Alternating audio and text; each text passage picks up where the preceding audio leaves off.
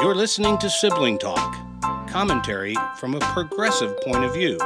Now here are your hosts, John Paulette and Mary Jo Tumer.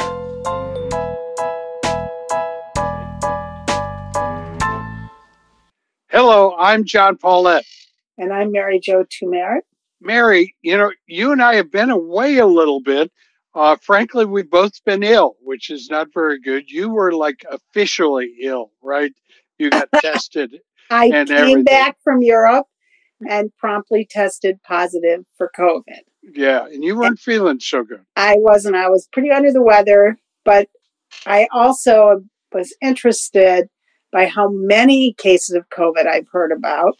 Yeah, I know. Now, many of those were connected to people who had flown back from Europe, particularly. So it's in the air, and I had just been vaccinated before I left, so it wasn't like I wasn't responsible. Do you think maybe you caught it from European socialists? I think I probably did, because they would be very COVID-like, I'm sure. Absolutely. And I had some other just really distasteful days that I will not even describe on the radio, because they were nasty. But what really struck me is while you and I, were kind of taken off the field with our sicknesses, man, did the country go to poop? Holy cow! What was awesome about having COVID, though, is I listened to almost every minute of that debate on the House floor about getting rid of Kevin McCarthy, which I otherwise would never have had the time to do. So that was one blessing from COVID. But listening to it was, I don't even know. I was trying not to enjoy it, not to have a little case of Schadenfreude, but it was distasteful and worrisome about the state of the Republican Party, and as a result, the State of the Union, because they're 50% of what's how the whole thing works. And they're just a mess, aren't they? Well, they are. And I mean, we have really looming problems here. In less than 45 days, I've lost count of it, but whatever, 35, 40 days, the continuing resolution to fund the government will expire. It was incredible that it was passed whenever that was, 2 weeks ago, I guess.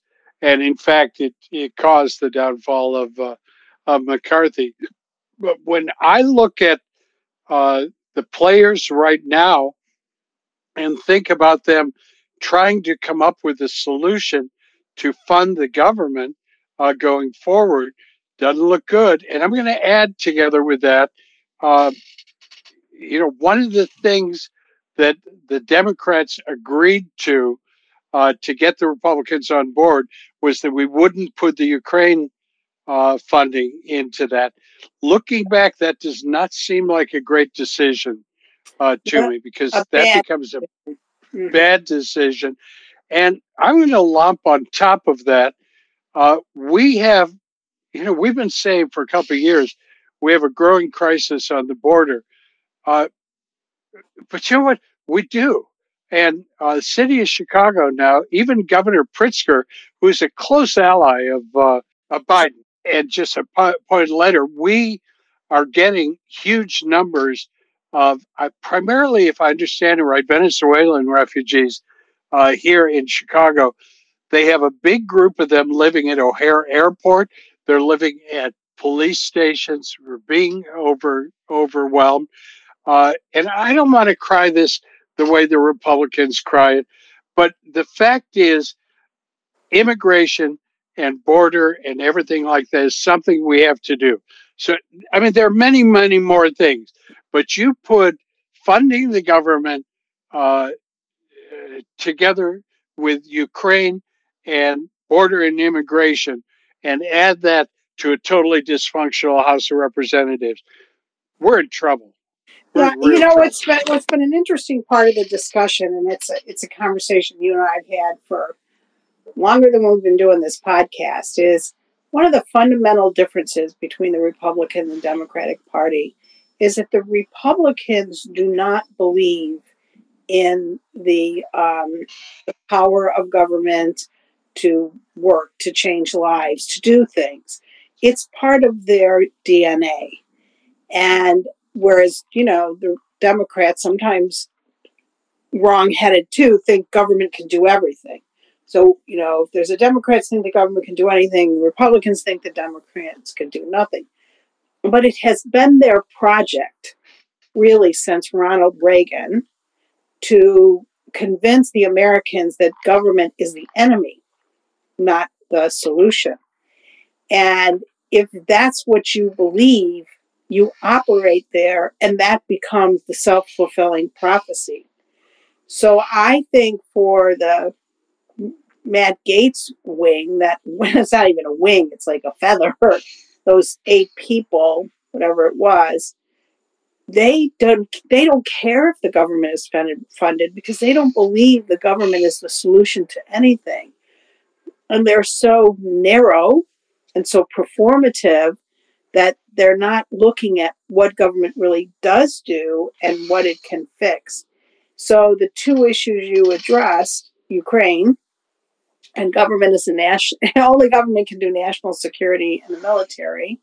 Only the U.S. government can give money to or arms to Ukraine. And the border, only the U.S. government can manage that. So the one thing they really do care about, which is border security, they have to fund the government to do, and they have to govern, meaning get together, compromise, come up with some resolutions to the immigration issues and the national security issues to solve the border crisis. I do believe that the Biden administration has mishandled. They learned the wrong lessons from the Trump administration and how they treated immigration.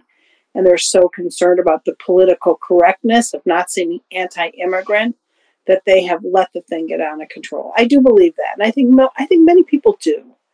And now that it's hitting northern cities, even liberals are starting to believe it. So to that extent, Governor of Texas and Ron DeSantis a little bit had it right. You want to be sanctuary cities and you want to let all these people in. Okay, we're going to put them on buses and send them to you, which is what's happening to Chicago. Yeah. Right? They're coming exactly. buses from Texas, these folks. And so anyway, all that being said is there are problems that need the government to solve them. And the Republicans, and they're still in control of the House of Representatives, don't believe that government is the solution. So we come, I think it's November 15th, when we have a government shutdown, regardless of who ends up being the Speaker of the House. I think it's inevitable. We're going to see again the consequences. The problem, John, just to finish the thought, is today we got really, really good jobs numbers. So regardless of what people think, the economy is quite strong and recovering after COVID. And rather than the Republicans, the Democrats working together to make sure that goes on and helps people and makes people's lives better, the Republicans have a very strong incentive to mess that up. And I think that they probably are working to do that. Well, I think they absolutely are. And, to add something to all of this mess, now I'm going to forget whether it was the Times or the Post reporting. I think the Times, that behind all of this, fanning the flames, giving the energy, has been Steve Bannon, who has just been on this thing. And you remember, go back, this was the beginning of the Trump administration. Bannon said out loud, our mission here is to destroy the workings of the government, get rid of the bureaucracy. I mean, he is the crazy extension of Ronald Reagan. Government is not the solution. Government's the problem. It was so funny. This just was in my mind. A little clip came up on the internet of Archie Bunker and Edith singing the beginning of their theme song when they sing, we could use a man like Herbert Hoover again, Yeah. And Herbert Hoover was, of course, the guy who sat and didn't believe he could do anything as the Depression got out of control. But that's what they look back on, isn't it? And so Yeah. we have to understand that it's not just that they think, oh, no, we might have a government shutdown. For some of them, they think this is the best thing that could happen. We will shut it down and show the American people we can live without the government. Honestly, I really believe that. And, because of some of the things that were on the table in this last shutdown negotiations, many people and politicians who should know better are under the misimpression that cutting money for food stamps, for WIC, for Head Start, is going to solve the problem. None of that solves the problem. If the problem is the debt and the deficit, which I think many Americans are concerned about, you have to go to the heart of where that money is at. And one of them is entitlement programs.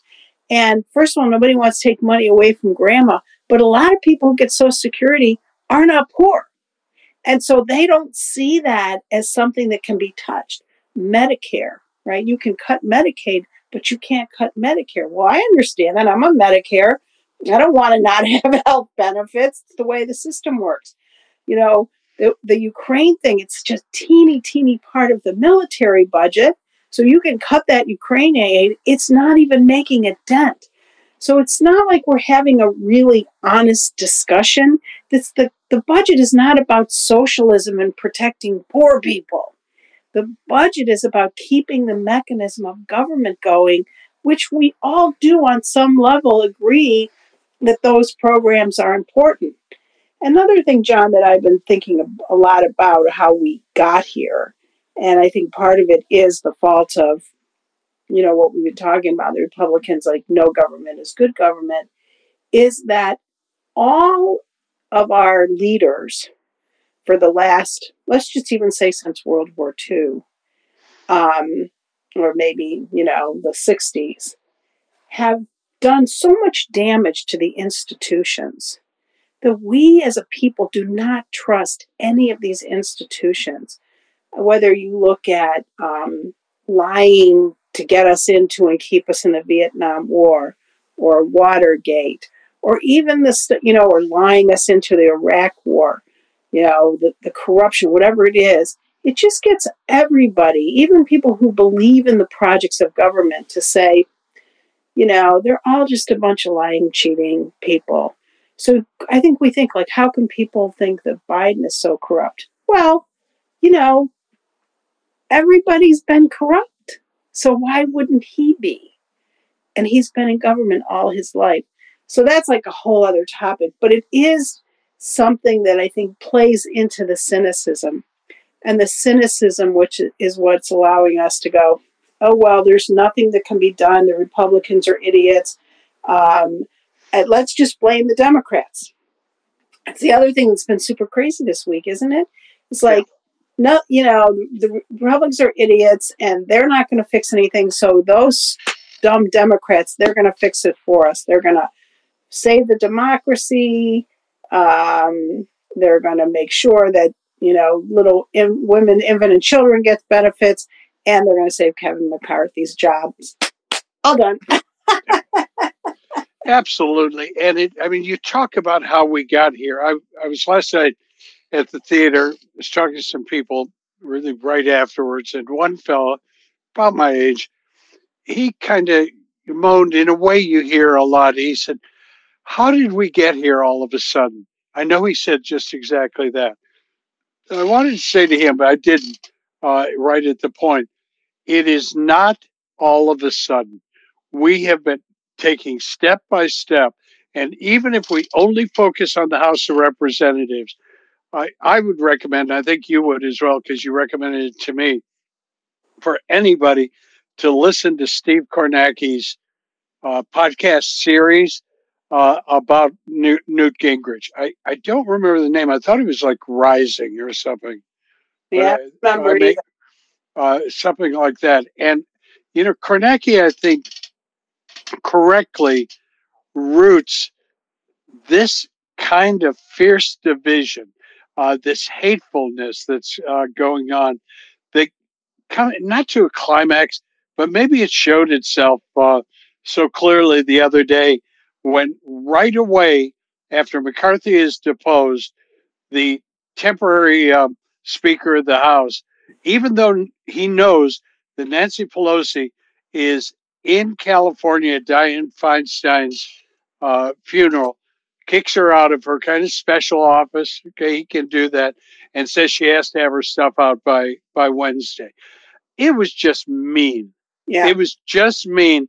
And when you ask the Republicans about it, they said, well, yeah, but Nancy said she would stand up for Kevin. She told him that, and she didn't.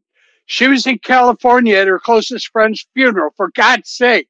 Now, it was retribution from the party headed by the man who says, I will be your retribution. Yeah, I mean, that I do recommend that Kornacki podcast to everybody. And it does see some of the roots of what we're having. And the other, which has been interesting, is the Tea Party, because since the Tea Party, which is, really post-Obama's election and then the Affordable Care Act, no Speaker of the House, Republican Speaker of the House, has been able to successfully control that caucus, because you have these really, really right leaning, more than leaning, members who want to burn the whole place down. So they chase Boehner out, they chase Ryan out, and now they've chased McCarthy out. And what I don't understand is why anyone would want that job. That's the first thing. And some people have said, well, the Democrats should have saved McCarthy because who's coming along could be worse. And I think to myself, worse in what way? Yeah. Because McCarthy was so beholden to Gates and company that he was as radical as anybody you could bring in. He was just more affable. That's all. He absolutely was. And when there was the talk about saving McCarthy, the image in my mind was him a couple days after January 6th, standing next to Donald Trump in Mar-a-Lago grinning. And I thought, no, pal, no. Right. And I think that the Democrats cannot forgive him for that. They will not. They cannot. And, credit to Hakeem Jeffries for keeping his caucus together. Absolutely. Very undemocratic of him. Mm-hmm. It is so good to be healthy again. Yes, it certainly is. All right. Talk to you soon. Bye. Sibling Talk is a JMP production. Theme song by David Paulette.